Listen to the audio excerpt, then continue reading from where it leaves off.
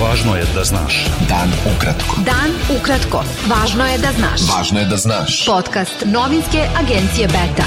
Slušate najvažnije vesti za 2. decembar. Sa vama Darko Čačić. Nekadašnji načelnik službe državne bezbednosti Radomir Marković i nekadašnji šef Beogradskog centra te službe Milan Radonjić osuđeni su na po 30 godina zatvora u ponovljenom prvostepenom postupku za ubistvo novinara Slavka Ćuruvije. Na po 20 godina sudsko veće specijalnog suda osudilo je nekadašnje pripadnike službe državne bezbednosti Ratka Romića i Miroslava Kuraka. Presuda je doneta većinom glasova članova veća. Odbrana je najavila žalbu.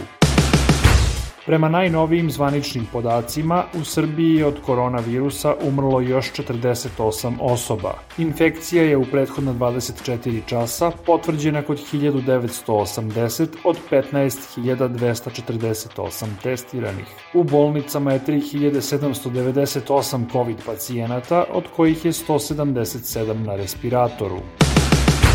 Inicijativa Kreni promeni saopštila je da je Ministarstvu unutrašnjih poslova prijavila skup za subotu u 14 časova, za kada je najavila nove blokade puteva i dodala da je policiji ponudila da bude omogućen nesmetan prolaz hitnih službi. Inicijativa je navela da će MUP, ako odbije ponudu, snositi svu odgovornost za bilo kakve incidente. I pokret Ekološki ustanak najavio je da će u subotu od 14 časova organizovati dvočasovnu mirnu blokadu puteva i mostova u Beogradu i više od 30 gradova u Srbiji.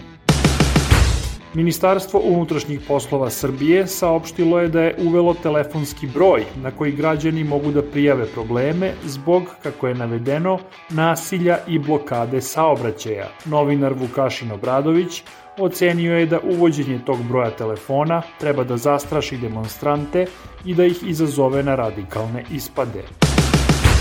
Predstavnici Srpskog pokreta Dveri i još 7 stranaka i udruženja potpisali su sporazum o saradnji i zajedničkom izlasku na predstojeće izbore na svim nivoima. Deo koalicije je i Državotvorni pokret Srbije profesora Slobodana Samardžića. Blok će predložiti lidera Dveri Boška Obradovića za kandidata na predsjedničkim izborima. Vlada Srbije je usvojila izmenjen i dopunjen predlog zakona o elektronskim medijima. Predlog predviđa da mediji 10 dana pre izbora ne smeju da izveštavaju o zvaničnim javnim skupovima na kojima se otvaraju objekti ili obeležava početak njihove izgradnje, ako na njima učestvuju javni funkcioneri koji su kandidati na izborima. Izgradnja autoputa od Niša do Pločnika, takozvanog autoputa Mira, počela je radovima na prvoj deonici Merošina 1, dugoj 5,5 km. Autoput Niš-Pločnik dug je 36,3 km i koštaće 226 miliona evra. Beta. Dan ukratko. Budi u toku. Opoziciona Crnogorska demokratska partija socijalista Mila Đukanovića saopštila je da je obezbeđena potrebna parlamentarna većina za smenu vlade Zdravka Krivokapića.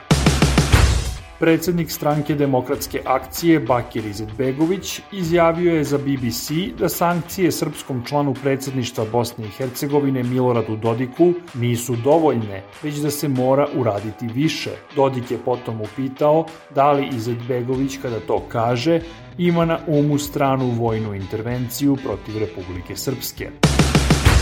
Britanski premijer Boris Johnson imenovao je Stuarta Pitcha za specijalnog izaslanika za Zapadni Balkan, navodeći da se taj region suočava sa najvećom pretnjom po svoju stabilnost i bezbednost u poslednje 2 decenije i da se ne sme dozvoliti povratak nasilju i podelama iz prošlosti. Američki državni sekretar Antony Blinken upozorio je na sastanku u Stokholmu ruskog ministra spoljnih poslova Sergeja Lavrova da će biti ozbiljnih posledica ako Moskva nastavi sa politikom konfrontacije oko Ukrajine. Kremlj je prethodno izrazio zabrinutost zbog ratoborne retorike ukrajinskog rukovodstva. Doskorašnji austrijski kancelar Sebastian Kurz izjavio je da napušta politiku 2 meseca nakon što je podneo ostavku zbog optužbi za korupciju. Kurz je rekao da ga je nedavno rođenje njegovog prvog deteta podstaklo na taj korak. Više od 40 miliona ljudi širom sveta je u modernom ropstvu, što uključuje približno 25 miliona ljudi na prinudnom radu i 15,4 miliona u prinudnim brakovima, saopštila je Međunarodna organizacija rada povodom Međunarodnog dana borbe protiv ropstva. Bilo je to sve za danas. Sa vama je bio Darko Čačić. Do slušanja. Pratite nas na portalu beta.rs I društvenim mrežama. Važno je da znaš. Dan ukratko. Podcast novinske agencije Beta.